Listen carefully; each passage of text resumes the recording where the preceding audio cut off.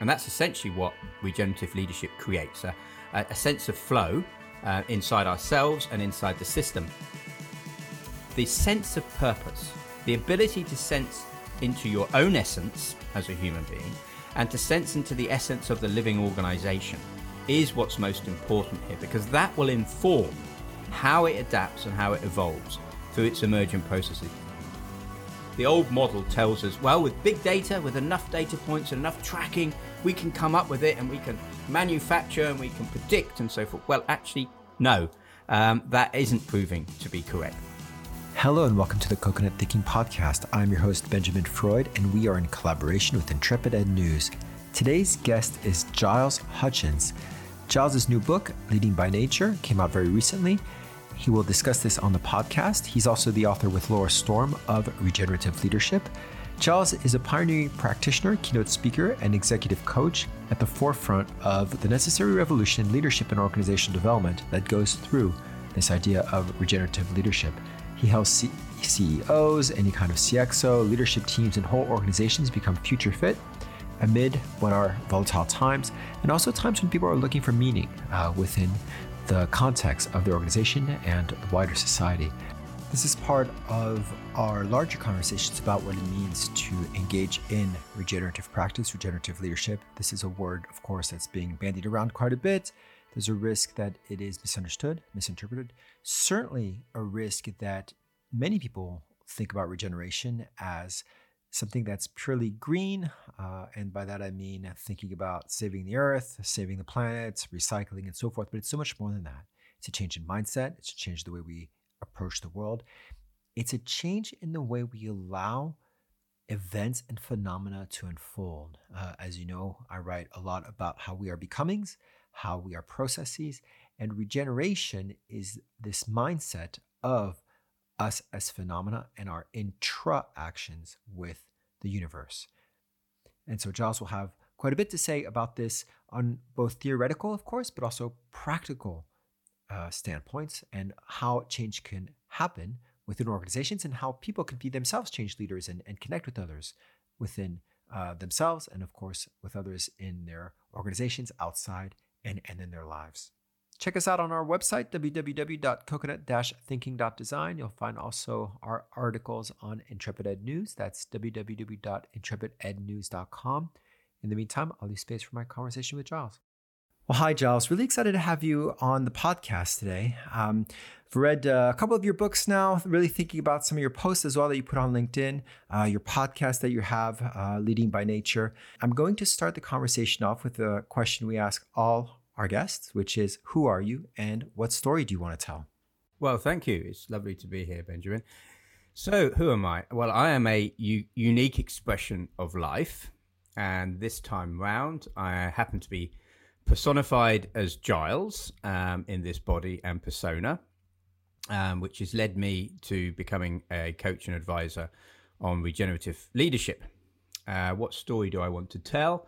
The story is one of the story of separation, moving into the story of reconnection or regeneration, which is about reconnecting back into life itself, about becoming more human, more authentic, more alive, and more in harmony with life, which is what regenerative leadership is doing, although that is focused specifically at leaders within organizations. The tenet is applicable to anyone. It's about helping us reconnect into life, because this sense of separateness from life itself is creating all sorts of problems for us. And this is something that's certainly been very dear to the podcast and to some of our writings, this idea of reconnection and moving away from separation, and also anthropocentrism as well, and reconnect to life and nature itself. Before we get into that, I'll ask you a question that we ask all our guests, which is, how do you define learning? Well, life is learning. The learning experience of life is life itself. Life is the most powerful, richest learning vehicle we could imagine. And becoming more conscious of life, becoming more conscious of ourselves, of how we relate to each other, because we are relational beings, and how we relate to life and the world and consciousness itself, of course, deepens that learning. And so life really is showing us everything we need to learn. And yet, of course, we can also have a more formal approach to this learning experience, if we wish, through education. And I'm a fan of what the ancient Greeks meant by educere, which is where the word education comes from, which is helping us draw out our essence, our evolutionary potential, which is about, becoming more in touch with our Dharma, who we truly are, and going through an individuating process and relating to both ourselves, our self-awareness, and also relating to the systems around us. And so it's a combination of self-awareness and systemic awareness. And of course, the word that comes up, relate, relationship, relation, which is really thinking about this idea of interconnectedness that you brought up, about ending separation. The education system that is, that most dominant today is more about individualizing and separating. Maybe you could think about, or you could let us know a little bit about how you consider learning in these relationships and how it's not just about the individual. There is a dynamic that goes on between two things, two people, two animals, maybe even more than that within an assemblage. How does that work in terms of life being learning and learning being life? Well, you can look at, there's much to life and there's much to learn from life, the deeper we go into it. As Einstein, the genius, says, the deeper we look into nature, the more we understand everything better. We see with new eyes. And what I've found is the more we become receptive, responsive, and reciprocating, so let's explore those 3 R's, the more that helps our deeper learning experience, our relationality. So receptivity is about becoming more sensitive, more open, more permeable to our own inner nature, which, there's many ways to look at our inner nature. I often, in my coaching, talk about 3 lenses, lens 1 being the voice in the head, the ego persona, which crowds out much of our experience of life. Lens 2, our deeper nature, with all the shadow, constrictions, projections, and conditioned programs that we have, but also our deeper essence, who we truly are, our inner child, and so forth.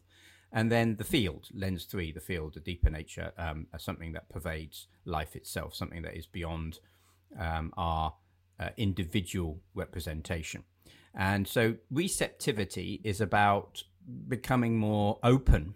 So it's both an ego maturation process, becoming more mature, more developed, more in harmony with how we are, but it's also an ego permeation process. It's actually an opening up. It's becoming more transparent to the transcendent and more intimate with the immanence of life. So that is quite a deepening process, but that makes us more receptive, more in tune with what's going on around us. And that leads then to responsiveness. That then informs how responsive we are being, or the way in which we're being responsive.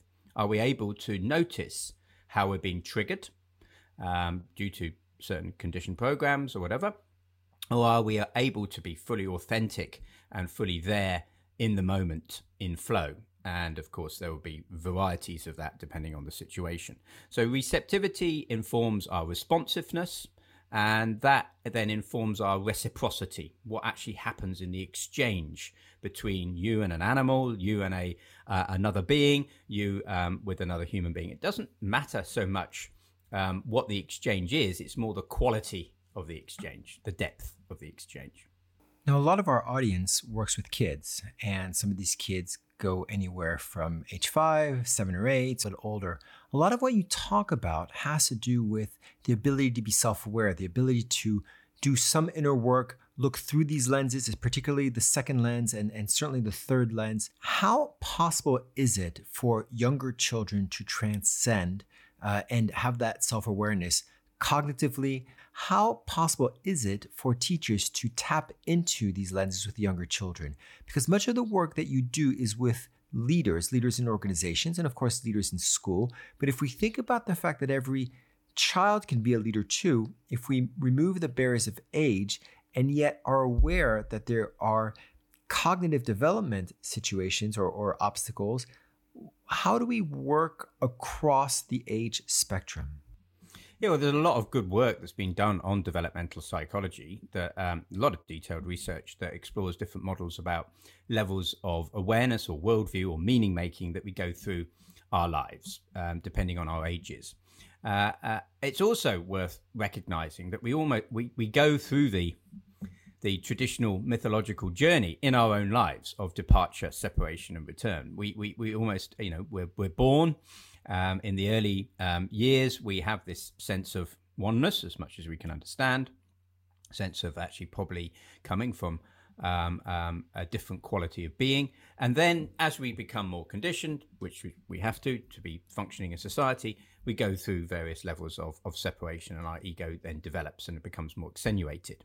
And there are little peaks. You mentioned 7-8-year-old, for instance. There seems to be these sort of peaks around there. For instance, the ego goes through another stage and then goes through another stage in teenage years and so forth. But, suffice to say, we go through these waves in our life. And I think being aware of that and the ego stage development of the human being is vital.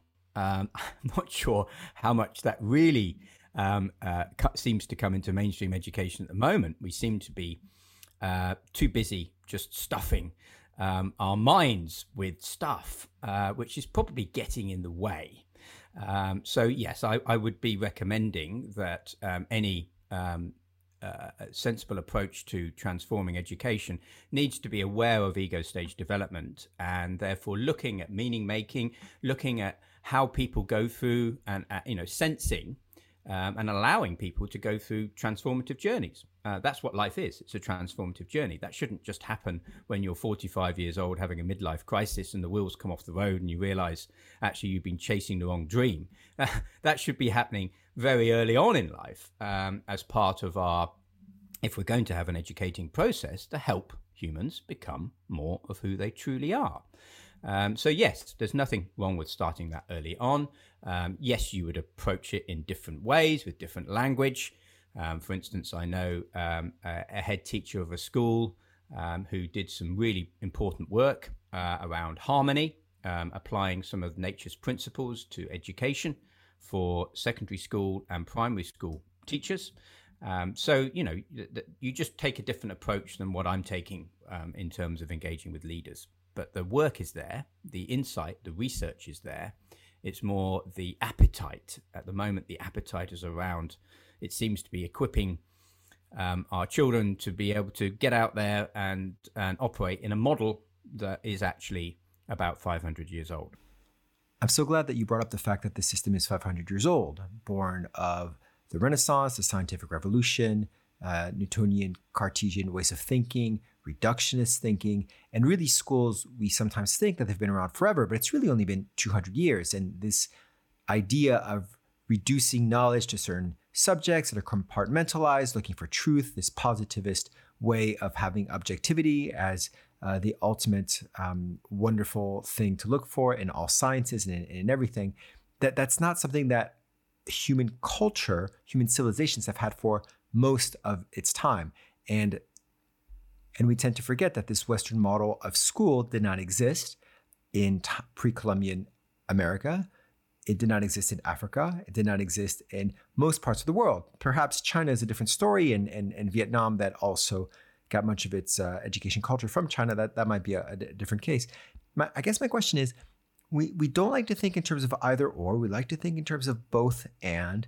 Yet there seems to be quite a distance in the continuum between the separation and individualization that happens in schools and the more connected, relationship-based ways of thinking that are more aligned with indigenous thinking, that are more aligned with quantum physics, that are more aligned with these new sciences and ways of looking at the world. So how do we navigate that tension between separation and connectedness, between models where disciplines are siloed and ones where life is learning, which means there cannot be silos because it's about experience? Where do we work with those tensions? It's always possible to have both and let's first understand the context of why things have arisen the way they've arisen, because otherwise we don't have empathy for where we're at and we start to blame it and then we get into either ors. So, mechanistic materialism, whatever we wish to call it, as a worldview, has its roots way back in early human history, long before, really around the Neolithic Revolution and so forth, but really came to dominate in the Western psyche around 500 years ago, with the Age of Reason, the Scientific Revolution, and then the Industrial Revolution. And what happened through a more scientific management theory, which was then applied to business management as well, and leadership, and to organizations, is the result being that everything we see, because we're conditioned with this worldview, is conditioned through this Newtonian, Cartesian, neo-Darwinistic perspective, which essentially says that life is innately competitive, red in tooth and claw, that even the gene is selfish, and that we're essentially engaged in a process of selfish ascendancy. The whole of evolution is about sort of competing, dominating, striving, and that's how life works. And it's also got a reductive tendency, so it sees the bits and the bytes, and it focuses in on those bytes, and then loses emphasis of the context. So the lived environment, the relationships that happen in society get de-emphasized, and the individuality gets emphasized. What that does is then provide a byproduct of what we see today, which is some great advances in sort of engineering and modern medicine and transportation and digitization that we all enjoy today. This Zoom call here, this podcast wouldn't be going ahead without some of these advances. So there's much that it brings. The problem is it's become so extenuated, so dominant, that it's now crowded out other ways of knowing, and it's undermining our humanity, it's undermining civilizations and life on Earth. So it's important to recognize that's what's happened. It's that's created this approach to education, which is essentially mechanistic and materialistic. That's what leads to this. And so, we can't change that without actually changing the underlying worldview. Otherwise, all that happens is you try and put in little bite-sized chunks within it, rather than trying to approach the underlying mindset that creates that in the first place. So what is the other worldview, if you like? The other worldview actually includes the mechanistic materialism. So to your point, it is a both and. So it transcends and includes that mechanistic materialism. We need mechanistic materialism. It's a powerful tool. It allows us to get the job done, to drive down and focus in on the parts. We need that. There's nothing wrong with, for instance, having a subject specially dedicated to mathematics or French and so forth. That's useful. However, the context changes. It becomes deeper. It becomes richer. We understand more about how life really works, and we are able to see beyond the limitations of this current worldview. And so the new worldview emerging forward, I call quantum complexity, but essentially it's based on life. It's around living systems. And what we've seen over the last century now, but it's only really starting to become to the fore now, because it takes a long time for the old worldview to be questioned. But the challenges we're finding today can't be approached and can't be solved with yesterday's logic. So we're having to now embrace this new worldview. But it started with scientists, actually, bizarrely enough, profound scientists like Albert Einstein, Erwin Schrödinger, David Bohm, all finding when they looked deep into reality through scientific endeavor that actually reality was far more complex, far more deeper, far more interconnected than the mechanistic materialistic mindset was telling us. Then a few decades later, you had the explorations into complexity theory and complex science and social studies and anthropology, which led great minds like Gregory Bateson, Donella Meadows, systems thinkers and so forth, to really then look at actually our living systems, our organizations, our societies, are actually complex, messy, unpredictable, but relational, with patterns of relationships in them. And that, coupled with the understanding of quantum and reality and how everything is interconnected, contributed to a different view of how life works. Now, actually, that view, whilst it might seem new to us because there's these scientists exploring it, is ancient. It's actually what we've understood life to be for the vast majority of our human history. So it's as if we've gone on our own little journey of departure, separation, and return, just like the human being does through the 7-year-old and the teenage years and so forth, and then gets to a point where they realize, there's more to life. We're going through that. And so we're starting to see beyond the membrane of our own separation, and we're starting to recognize that life is much richer and more complex and interconnected. And those insights that gives us can then inform how we go about educating our next generation leaders, but also, our children, friends, lovers, people that we want to live next to in our communities. Because this isn't just about equipping people to become leaders or proficient in certain skills. It's actually about creating the very society that we all wish to be a part of. And one of the things about this, and I know there's this cliche that schools are products of the industrial age, that they're organized as such, and we've all seen Ken Robinson's our factory floor that gets the kids to go through every age. But it's actually bigger than that in the sense that now, even in the 21st century, yes, it's the school might be a 19th century model, but we're still trying to prepare kids with these 21st century skills, which, creativity, collaboration has always been around. There's nothing special about the 21st century, but it's still workforce related. There's still an emphasis on this narrative of getting kids ready for the workforce. So that change of worldview is more about connecting and finding our place back in nature, although we never lost it, but we kind of sort of did in our own minds, rather than the workforce. That's a significant shift right there. Well, yeah, but back to why we're doing that. The reason why we're equipping people is because we live in this hyper-competitive world. The very thing that we think is what we create. And it's Gandhi, I think, who said, as the man changes one's own nature, so does the attitude of the world change towards them.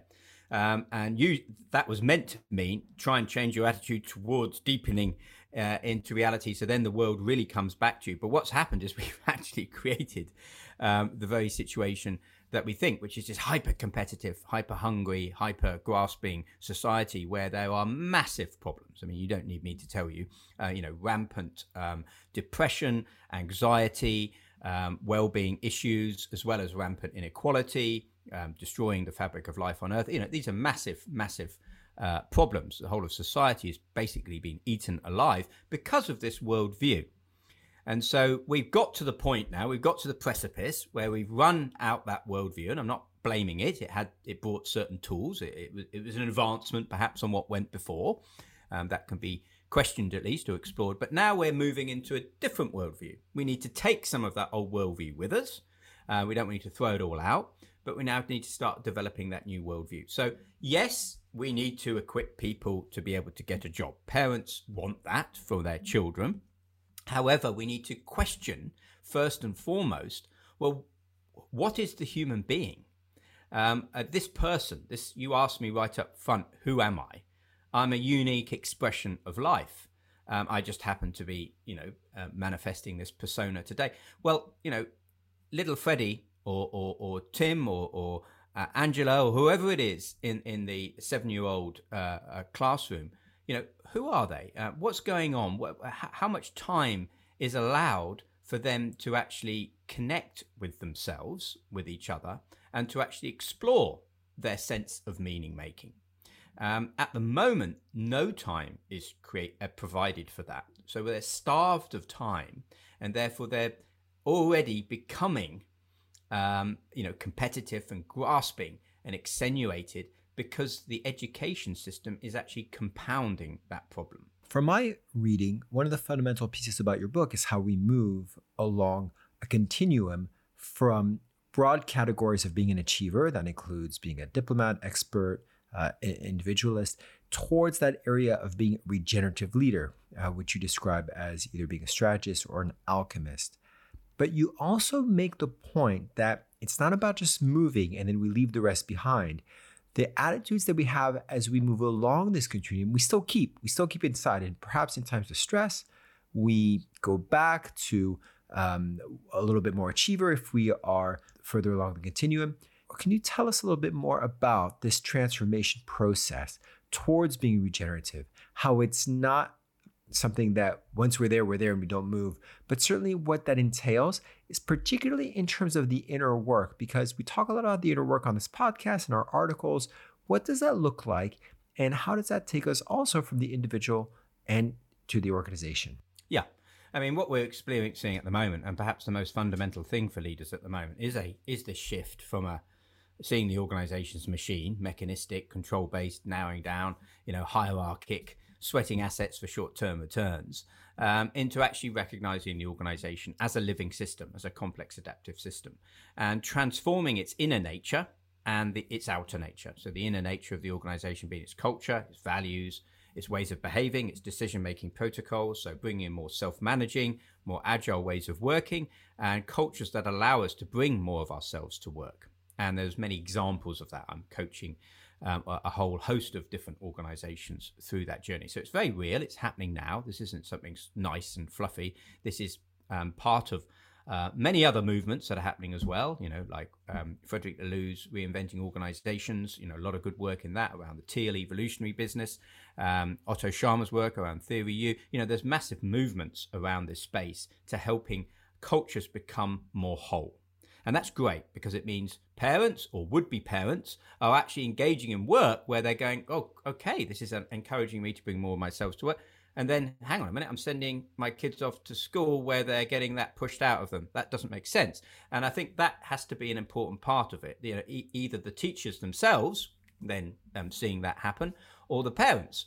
So that is happening, and it's actually happening quite quickly in the grand scheme of things. Things have shifted just over the last 5 years, and I would say the next 5 years, they'll shift even more exponentially. So this is how complex systems work. We actually go through quite a big shift exponentially as one system starts to break down and another starts to break through. So that's the inner nature of the organization. The outer nature of the organization is also changing, which is the way in which that organization relates to other organizations, to customers, to suppliers, to stakeholders, to partners, to society, to the world. Rather than it being transactional, cause and effect, maximizing profits, exploiting, extractive, taking value out of nature, maximizing returns for shareholders, we're actually shifting our view into stakeholders and also then into a systemic or regenerative understanding. So that could be organizations shifting from purely products into services or into community participation. Or it could be organizations not just reducing their negative impact, which is sustainability, but actually looking at how their products and services actually enhance life, actually contribute real value to life. So this isn't rocket science. It's quite simple when you start thinking about it. But usually, and I've been on this journey now, engaging in this for over 20 years, usually what happens is business leaders go, well, hang on a minute. But this doesn't make sense. How do I make money? Who else is doing it? So you have to engage those people where they're at and explain, well, hang on a minute, this is how it can actually help you not just survive, but actually thrive in an increasingly volatile world. And this is actually many examples of all sorts of businesses, from manufacturers to media companies to health organizations that are engaging on this journey. And they're examples that you can learn from. And this is how learning from living systems, from life, from our own inner nature, our own psychology, and from the world around us, from how life works, can help businesses become future fit, become more capable of dealing with the challenges that we now face. One of the examples in your book is Vivo Barefoot. And I bring this up because they didn't start out having this kind of openness, this kind of willingness to have more regenerative approaches. It's a significant leap of faith to have someone say, hey, I'm interested in this. Maybe you can guide us a little bit through what that might look like from being a more mechanistic, linear organization to one day some crazy man or woman up on, says, hey, let's do this. How does that happen in your experience? And I know that, we're generalizing, every company, every organization has its own story, but what patterns do you see? Yeah. Well, I think there's already quite a few people. I would say that there's people on the cusp, sort of slightly, sort of starting to become aware that something's wrong, that they're engaging, that dissonance is setting in them, and so they're going through a wobble. They know that actually this sort of achiever, just got to get the job done, just got to work for the holiday or work for my pension is not working. There's something wrong with it. And they can see that perhaps the organization they're working for, okay, it might be trying to be more sustainable, but actually it's creating a lot of stress and strain in the process, and something's not right. So usually I start working with people who are already questioning And more people are doing that, by the way, these days. And I think COVID and other shifts, and conflict and climate emergency, all of these things contribute to people starting to question. So it's a very interesting time. So that dissonance happens within a leader. And then that dissonance, and through coaching, which is the work I do, help leaders gain insight. And that is bending the beam of awareness out from out there, which is usually what people are involved with, the entrepreneurs and leaders, just making change happen, and actually bringing that awareness internally to start exploring, well, what's going on? Where are you at?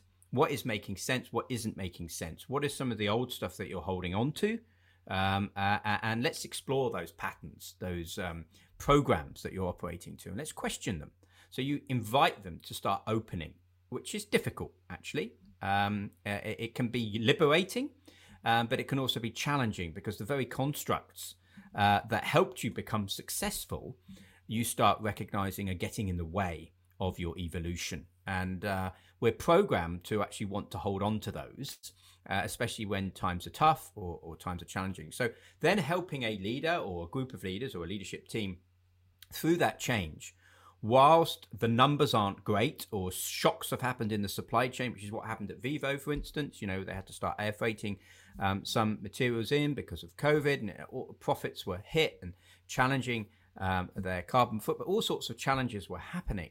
To stay with this journey when it would be so easy to go back to just sticking to the knitting, to doing things as we always did, because that's how they work. So you need courage, and that's where courage comes in, and practice and patience. So I think dissonance, then insight, and then into courage and practice and patience. So working with leaders and leadership teams.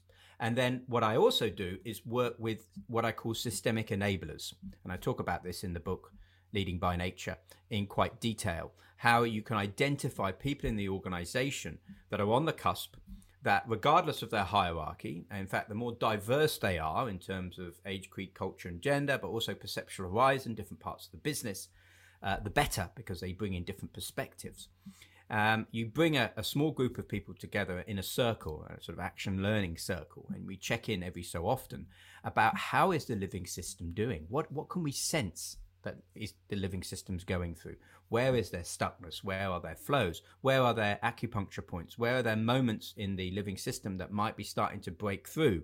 And what can we work with?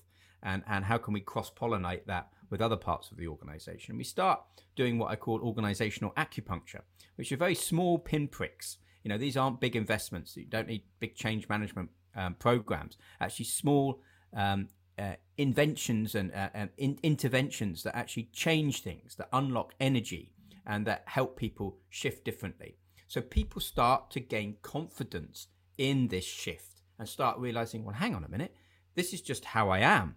I don't actually have a manager and a leader at home telling me when to go to the cinema or how to pick up my kids from school. So why do I need a manager and leader at work? Why am I leaving part of myself at home when I go into work? Why can't I bring more of myself? But that takes time, and you've got to have patience and practice and courage to go through that. And it does need some strong leaders. We're lucky with Vivo Barefoot to have Galahad Clark as the CEO, who really, determined to stay with the journey, even in times of challenge. And then that inspires other companies in their value chain, advisors, partners, and so forth, have seen the journey they're on and go, wow, this is amazing.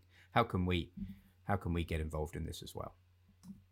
And really, where you're talking about is one of the quintessential factors or characteristics of the living system, which is being nested, and this idea of fractals as well, where when we work on the individual, then eventually the group, the company, maybe the industry, whatever, the ecosystem, it's the same process of from inner to outer. Yeah, that's and this is the beautiful thing. When we start working more with how life works, we realize we don't have to push so much. That story of separation, that story of hyper competition is actually very tiring, and it requires a lot of energy, outer achiever mindset energy, and we get burnout.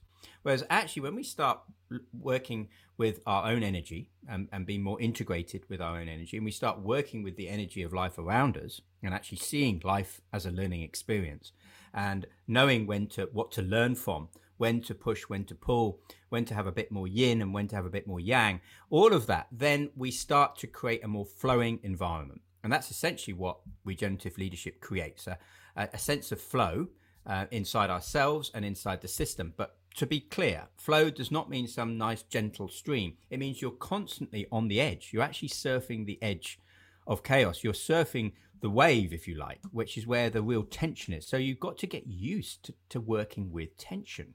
And many of us, and this is back to schooling again, we've actually been sort of conditioned that easy, get away from an issue or sit down on the sofa or switch off is comfortable.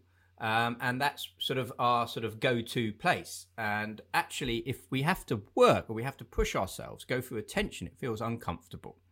So back to education, we should actually be encouraging children to get used to working with tensions and see how tensions operate in life. Synergies, where you have complementary tensions, revealing something, or dynergies, where you actually have conflicting tensions. How do we work with conflict? How do we transmute conflict? Not break conflict down into just resolving it into right and wrong, but actually working with that. And then, so this organization as a living system is actually riding this tension all the time. It's emerging, it's evolving. And so that requires a level of developmental advancement for individuals to really get comfortable with themselves. And not everybody wants to do that. Some people just want to go to work, do a job, and go home. And to be truly inclusive, a regenerative organization, I believe, needs to also make space for those people that just want to come and do a job and go home. And that's okay, rather than trying to make it into a place where you've got to be really developmental. So we should have a real diversity of people in the organization and be able to work with all of those types of people.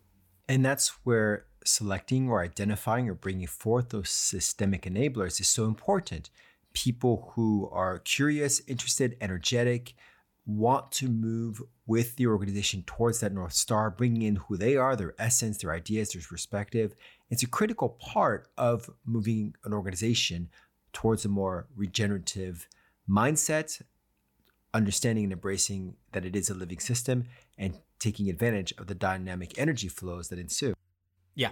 And working with them is also part of their own journey. It's interesting. So at Viva Barefoot, for instance, been working with them now for coming up for 2 years and noticing how they've changed over that time. We haven't had to take them through any inverted commas formal education process.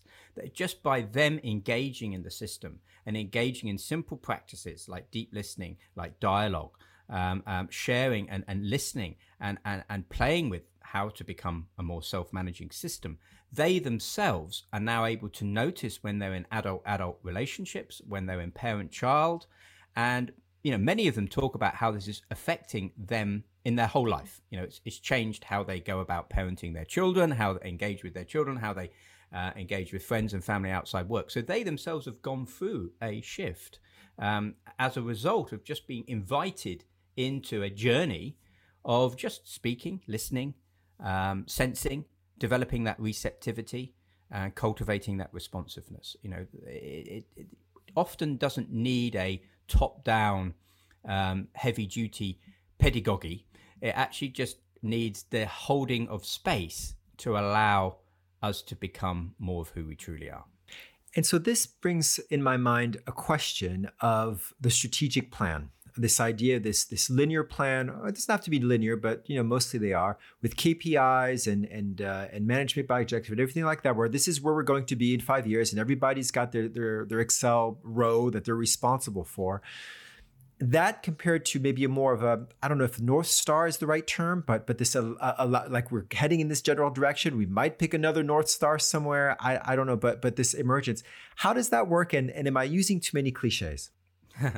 Well, again, it's back to this transcend and include. We need something. There's a reason why our left brain hemisphere wants a plan, because it gives us a sense level of comfort and confidence and so forth that people can corral around. And some people just need that. So we can't throw that all out and just say, well, everything's emergent, so just forget it. But we need to also recognize that actually the plan is just there to give us comfort.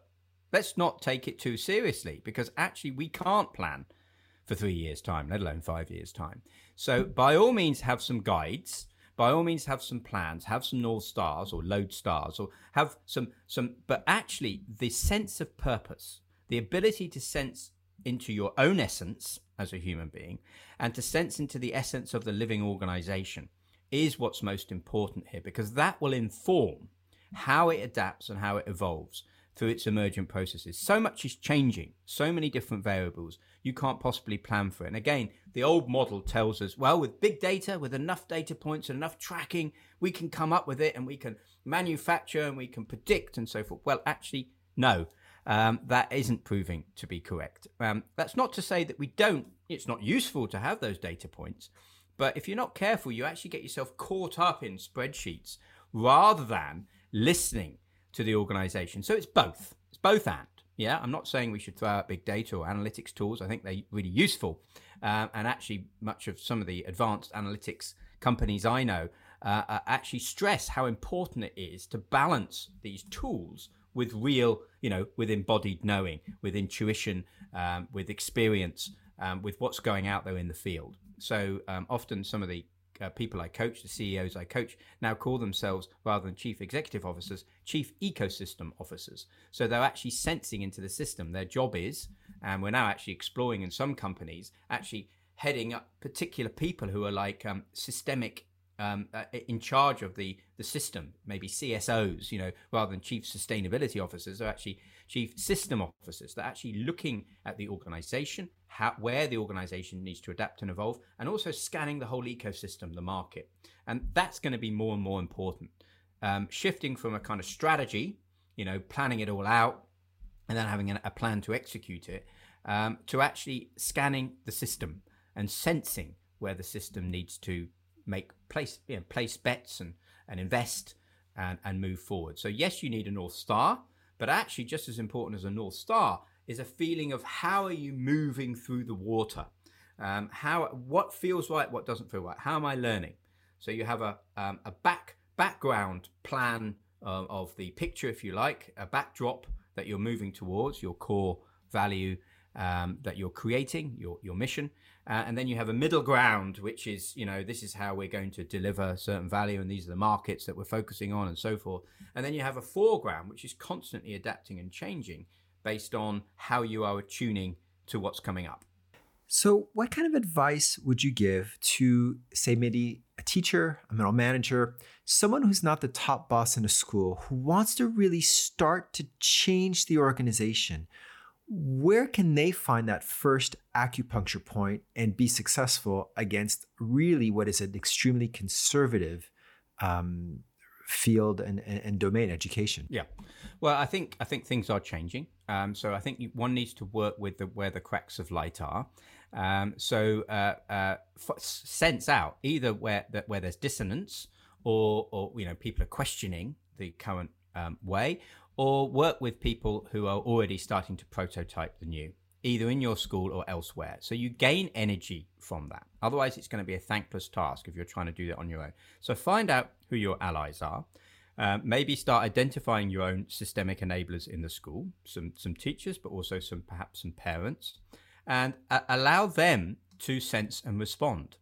How could things be done differently? How could you prototype some small projects? Start small, do some small things, see what works, and then learn from them. That's how living systems work, rather than massive cultural changes, which is really expensive and high risk. Start to explore, who are your key people that you can start working with, and they might be able to then identify their own systemic enablers around them. And before you know it, you're actually getting to a point where you have 6 or 10% of people actually starting to think differently. And this is interesting. Living systems do not require a majority of people to start thinking differently for the system to shift. It's actually, and we see this in metamorphic processes within nature too, it actually is quite a small percentage of people need to start thinking differently and doing things differently for the system to start shifting. Some sociological studies say that can be as little as 10%. So start working with those people. Don't try and change the whole system. Start seeing what can happen. I see at our local primary school, for instance, already from the homework that my children come back to, so it's just a mainstream school, actually, they're doing things differently. I can think, oh, this is interesting, and I think people are experimenting and testing things out. Well, listen, Giles, I'd like to thank you so much for your time. I'm going to ask you one more question. Actually, I'll ask you two questions. The first is, what book are you reading right now? A couple. I'm reading Overstory by Richard Powers, and amazing book. Yeah, amazing book. Ian McGilchrist's The Matter with Things, which is massive, and Charles Eisenstein's The Coronation. So yeah, a mixture, just to keep my diversity going. And the second question I'll ask you is really the etc. question. Anything that's on your mind, or what is your future looking like? How are things looking for you in the short and longer term? What's occupying you? Spending more time in nature, keeping myself true to the work. As I said earlier, I like this process of becoming more transparent to the transcendent and more intimate with the immanence of life. And that is the art of living, which I am constantly working on in my own life. So, for instance, last night we slept out in the woods here, me and my two daughters and wife. Lovely experience, and I'd like to do more of that, really. So August, I'm taking a bit quieter and finding a bit of a better balance. So yeah, things are good. Things are changing in the world. The very things I've been talking about for a couple of decades seem to be landing more well with people. So I think this can be a good time, as well as a highly challenging and confusing time. It can also be a good time where we start to sense into the art of the possible. How do people get in touch with you? I know you have a website. Is there other ways? What's your URL? I think the website, gileshutchins.com, is probably the easiest. You can find the book there, or you can find the book Leading by Nature on all major channels as well. There's a podcast on my website as well, which might be interesting for people. I think probably gileshutchins.com is the easiest place to find out about me. Excellent. Well, thank you so much for your time. Thank you. This has been the Coconut Thinking Podcast in collaboration with Intrepid Ed News. Thank you so much for listening. As always, you can check out our website where you'll find articles, resources, podcast episodes, presentations, whatever it is that your heart may desire, on www.coconut-thinking.design. And our articles, along with those of other thinkers and writers, are on Intrepid Ed News, www.intrepidednews.com. Look forward to your comments, subscribe to the podcast, give it 5 stars. In the meantime, look forward to our next conversation and speak to you soon. Bye-bye.